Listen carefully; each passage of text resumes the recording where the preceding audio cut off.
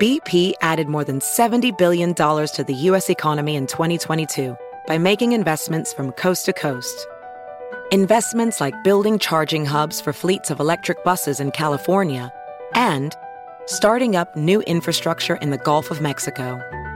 It's and, not or. See what doing both means for energy nationwide at bp.com/investing in America. Hi, I'm JT Engstrom with FreightWaves. Joining me today is a special guest, Tom Kiley, CEO and co-founder of SourceDay. Tom, welcome. Thank you, JT. A pleasure to be here today. And as you mentioned, I'm the CEO and co-founder of SourceDay, and excited to be speaking with you. Yeah, it's great to have you with us, and thanks for dialing in. I know you're in Austin now, but you've spent a bunch of time in Tennessee where we're based, so it's a pleasure to be able to connect virtually and have you on our pre-recorded series. Absolutely. I appreciate the opportunity, and definitely wish we could do these things in person these days. I know how this goes, though. Soon enough. We're all crossing our fingers to get back to those big in-person events, but in the interim, we're fortunate to be able to have this platform to continue to maintain a high level of engagement, which is phenomenal. Absolutely.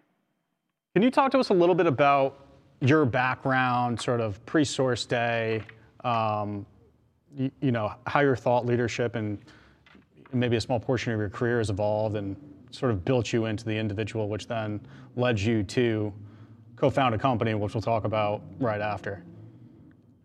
Yeah, thank you. I appreciate that. So my degree and background is in supply chain, logistics, and distribution from Texas A&M. And growing up and being in Austin, quickly got into the tech industry, and spent my first 7 years at Dell. A few of those years in supply chain, working in the manufacturing facility here and experiencing firsthand, supply chain breakdowns and successes that can occur. And then very quickly got into entrepreneurship. Was in enterprise software sales, got my love for software through that, and then started my first company in 2008, which is still present today, and I'm on the board of. And then met my co-founder shortly after in 2013, who ran a manufacturing company for 10 years in the supply chain, oil and gas, electronic manufacturer here in Austin.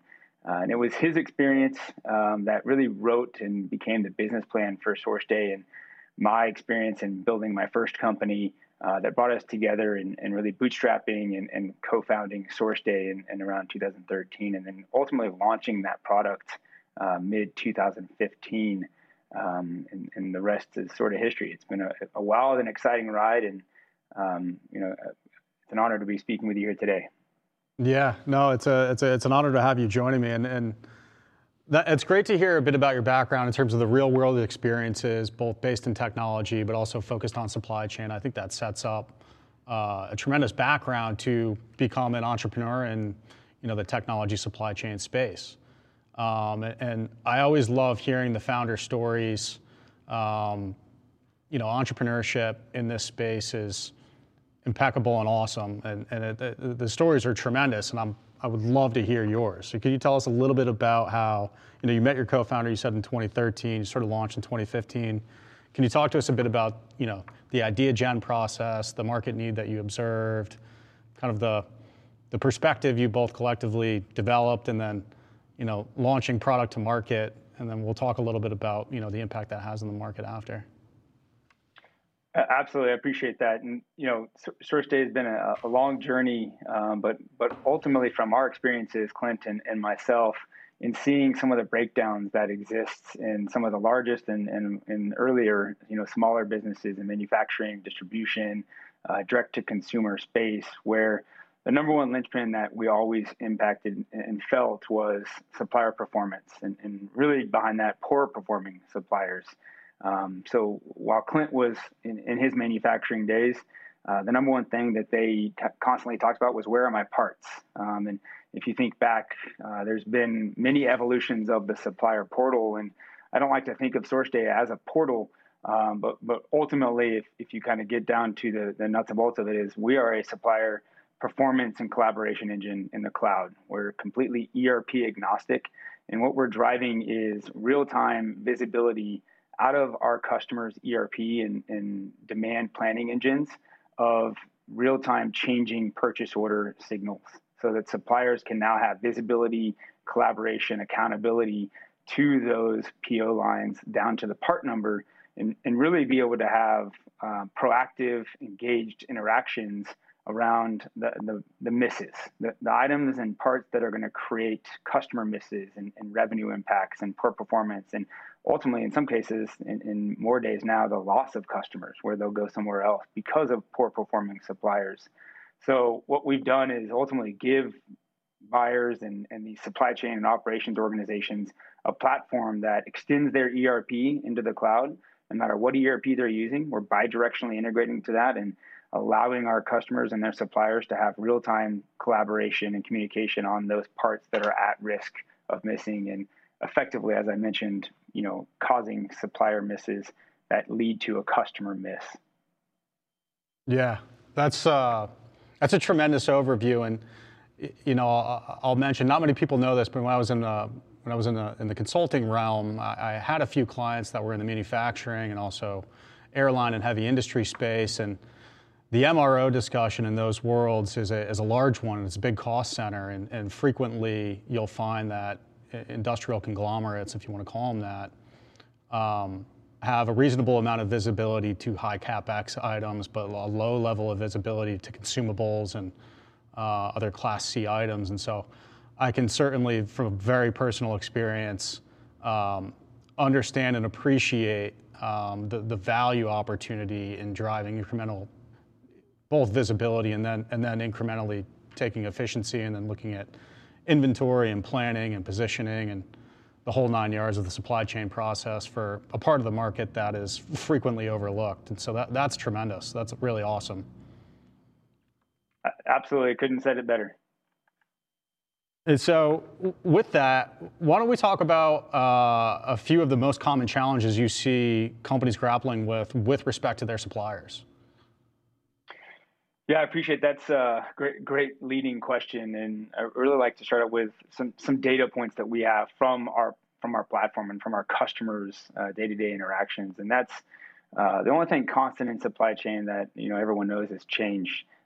Supply chain volatility is ever present, and things and unfortunate occurrences like COVID and natural disasters and otherwise just exacerbate that into higher volatility. So what we've seen through our customers' data is 40% of all PO lines are subject to change, whether it's a demand signal from the ERP, from a customer change or an inventory change, or a supplier miss where they're going to short ship or be late on a delivery, and you find out before, after it's too late, right? And that volatility through COVID, as an example, went from 40% on average to over 60% of all PO lines, part numbers, experienced some sort of change or component of risk that led to a miss for a customer.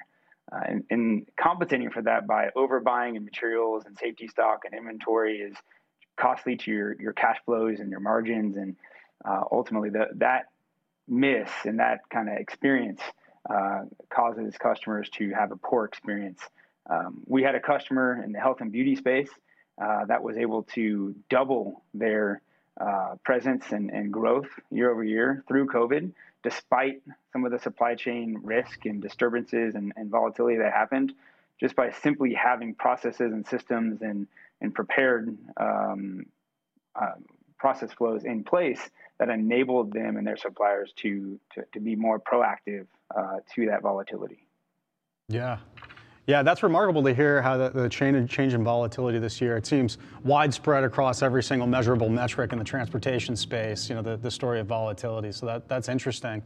Now, as we think about volatility and service levels and perhaps stockouts, how do we think about the impact or benefit of visibility in the logistics space? And I think you could actually extrapolate that more broadly speaking across anyone who manages a supplier network of inventory. And again, touching back on some of my previous experiences, in a manufacturing example, which I know you and your co-founder had some previous experiences, a consumable item which may cost $10, $20, $40, $100 on your balance sheet may seem insignificant, but if it's a critical item for a manufacturing line and the manufacturing line goes down because you don't have the inventory item in place, your opportunity cost can be really significant. And so there's a lot of ways to cut down the inventory items in this space, and I just give one example. Can we talk about that a little bit? Absolutely right. I think, when you're trusting the data in your ERP system, most organizations will spend hundreds of thousands or millions of dollars to put in inventory management, logistics, TMS, ERP, and advanced MRP and demand planning systems in place. And all of that really, just enables visibility to what's happening inside your four walls. And I think that's great, right? It gives you good data and good proactive tasks for your buyers to go be tactical and chasing suppliers down and chasing freight and logistics down and making sure you're expediting and getting things in at the appropriate time for schedules and planning. But the reality is that's half the story. For a buyer and a planner or somebody that's managing logistics and freight, they don't actually truly see the data behind the supplier's ability to meet demand. And that volatility creates the necessity for them to overbuy in inventory, whether it's a commodity or a specialty part that they can only get from one supplier. They need to have that supplier visibility outside their four walls so that suppliers can see forecasting, see PO change data and exception data as it's happening in real time, and then be proactive and actually accountable to that data so that they're not being impacted last minute and having to overnight or air freight or next day mass amounts of orders, and they can immediately impact their bottom line by driving that automation, driving that visibility outside the ERP, outside their existing systems, and enabling those suppliers to be much more responsive and performing at a much higher level. And therefore, it's giving a supplier the ability to be the highest performing suppliers that you can, enabling them to hit your on time and full deliveries, which then correlates to lower costs, lower freight and shipping, less expedited parts. A great example that I always love to share is one of our first customers at Source Day was frequently in the automotive space having to charter air freight in full freight charters of parts last minute at the cost of tens of thousands of dollars just to get parts to their assembly line so that they could hit their customers on time in full deliveries without having to hit penalties. So, they were eating those expedite costs just from supplier misses or unacknowledged parts and POs and on purchase orders that was causing that impact. And it was a very simple problem to solve by just putting a collaboration tool to monitor performance in place. Yeah, that's interesting. And I heard you bring up on time and full a few times in your response, OTIF, Yep. by acronym. Can we talk about that a little bit? It seems the industry norm or target have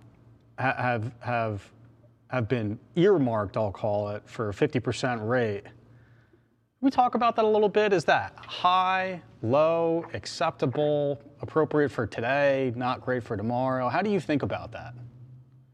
I think it's alarming that we've, for whatever reason, found that acceptable and just kind of been managing to live with it, right? By overbuying in those commodity parts and increasing safety stock levels, holding more inventory at massive cost, right? And having to add warehouse space and additional overhead and really just eating those costs just because of that poor performance on suppliers. And it's not across the board, right? It's not every part, it's not every supplier, but inevitably at every organization, even the most high performing manufacturer, distributor, direct to consumer is, has a supplier or two or hundreds that, are below the mark, right?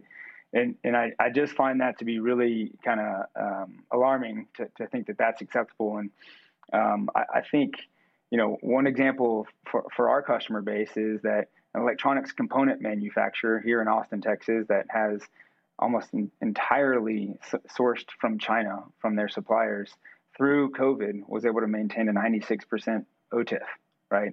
That's just an unbelievable rate. And they didn't do that by overbuying and sitting on inventory ahead of time, but they did have more predictability, much more visibility, and they had systems and tools in place when everyone was sent to work remote at their organizations, other than those critical and employees that were working in the facilities. The rest of operations and buying and planning and scheduling and your suppliers were now remote. and having a tool and systems and processes, more importantly, in place that enabled them to, be resilient and prescriptive in how they collaborated against supplier performance and the changes, and that, increased in 50% of volatility and disruptions to the POs. And, that 50% rate is again, I just can't say it enough. It's an alarming rate. And, organizations have spent millions of dollars on automating sales and e-commerce and order processing and making sure that they can bring sales orders in, while leaving the back office, the operations, the buying, and the supply chain organizations to live in Excel and email. And that's what's causing that. The root cause of 50%, the root cause of those poor performing numbers is just because you've made all the investment in the front of the house and you've automated nothing in the back. So now your buyers and planners are really left to just be tactically chasing down acknowledgments and exceptions and shipments and ASNs. Yeah, that's interesting. And you mentioned the word predictions. Let's talk about predictions a little bit. 2020 is, from a supply chain management perspective, a global perspective, broadly speaking, but at least from a supply chain management perspective, an anomaly of years, hopefully for many years to come. What's sort of your prediction for 2021? What are you advising your customers? How do you think about planning, at least from an inventory point of view? How do you think about giving good advice to both buyers and suppliers? BP added more than $70 billion to the U.S. economy in 2022 by making investments from coast to coast. Investments like building charging hubs for fleets of electric buses in California and starting up new infrastructure in the Gulf of Mexico. It's and, not or. See what doing both means for energy nationwide at bp.com/investing in America. Yeah, I think it's been pretty obvious, right? I think everyone knew there was volatility in supply chains, as we've discussed, right? I think my bold prediction for 2021 is you need to stop enabling poor performing suppliers. You need to stop accepting that as a reality and start putting investment and effort and automation behind it. Not just automation, but predictable automation where you can use true collaborative data between your internal organization and your trading partners and your suppliers globally to really enable your ERP investment to be more prescriptive and predictable around accurate lead times, accurate forecasting, making sure you're able to reduce your safety stock levels, increase your inventory turns, and really enabling organizations to operate at the highest level possible and arm your buyers with the ability to go have real valuable conversations with your supply chain so that they can actually talk about what the failures are and where we need to improve and how organizations can actually start to operate and perform at the highest level so that they can be accountable and making your OTIF rates higher. Another big piece is I believe you're going to see a significant investment, whereas before I mentioned earlier in the front office where you've got investments being made in e-commerce and sales and automation and order processing, all of that's not fully automated. I think you'll see a significant investment in all things supply chain automation. You see it today when you're watching the news at any level and consumer products, going out of stock on the shelves due to fluctuating demand. In some cases, demand that really isn't really there, and it's being created false pretenses, driving stockouts, such as the toilet paper pandemic that happened. So I think it's going to be interesting to see organizations start to put more investment in technology and automation in their supply chain performance, driving their suppliers to be a bigger piece of their business as partners, and having better accountability and visibility to what that demand truly is and how it's fluctuating and how their performance is impacting the business. Yeah. And now, as you think about, executive teams driving performance or seeking to enable their teams to drive better performance, what do you think are some of the top questions they should be asking their front lines, to ensure that they're seeking the insights required to be able to source the information, the data, the systems, the requirements possible to fully enable their organization to improve? Yeah, great thought, right? And I speak to a lot of executives at a lot of large manufacturing, consumer, CPG distributors every day, and some of the most alarming things that I hear is, they're asking their operations and supply chain executives a lot of questions that they can't get answers to readily, and it takes a lot of manual processes, especially when they have multi-sites and a much larger organization. Even in mid-market and small organizations, unable to answer something simple as, what percentage of your existing inventory on hand is shippable at any given week or any given day? And not having visibility to that because they don't know what's coming inbound in real time. They don't have logistics visibility. They don't have ASN information, advanced ship notifications. They don't have acknowledgement data to know truly what's coming in until it shows up. And without that data, you don't know what is shippable within your inventory. In addition to that, how are you scoring your suppliers, right? Your suppliers can literally make or break your revenue targets. I was at an organization in my career where something as simple as a penny part could stop a $10 million order from going out the door and being recognized in the quarter. In many cases, we would work 20, 30 days straight, multiple shifts to make up for that. Those are hard costs that you can immediately eliminate just by having systems and tools in place to have visibility to those misses before it hits the factory floor and the part's not there to be picked. And the last place really is, and I find this one to be the most alarming, is what is the true cost of a late order from your suppliers?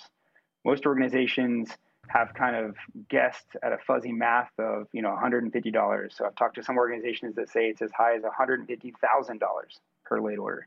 Just depends a little bit on what you're making and the cost of your inventory, but really understanding the cost of a late order from your suppliers on average gives you the ability to go and know where you need to make investments in automation and visibility across the board so that you have predictable revenue and predictable growth and a good control of your costs and overhead. Without that cost, and when I'm speaking to customers and executives, and they truly just don't have that, it seems alarming to me that they're able to actually operate and make investments appropriately. Totally. Couldn't agree more. It sounds like you guys are working on some really awesome and phenomenal things in a market which is incredibly underserved, but with big opportunity for efficiency enhancement. So that's really exciting. That's awesome. Congratulations. I appreciate it. And honestly, we have an amazing team. We've been fortunate at SourceDay to, continually grow and see even exciting growth through COVID, despite some of the uncertainty and tragedy that's happened. I give it all to the team and our leadership and the strategy that we've been able to, continue to make improvements in our customers' delivery to their customers. That's tremendous. And with that, we're going to close out. Tom Keeley, CEO and co-founder of SourceDay. Tom, thank you for joining us. Thank you. I appreciate the opportunity. I'm JT Engstrom with FreightWaves. Have a great day.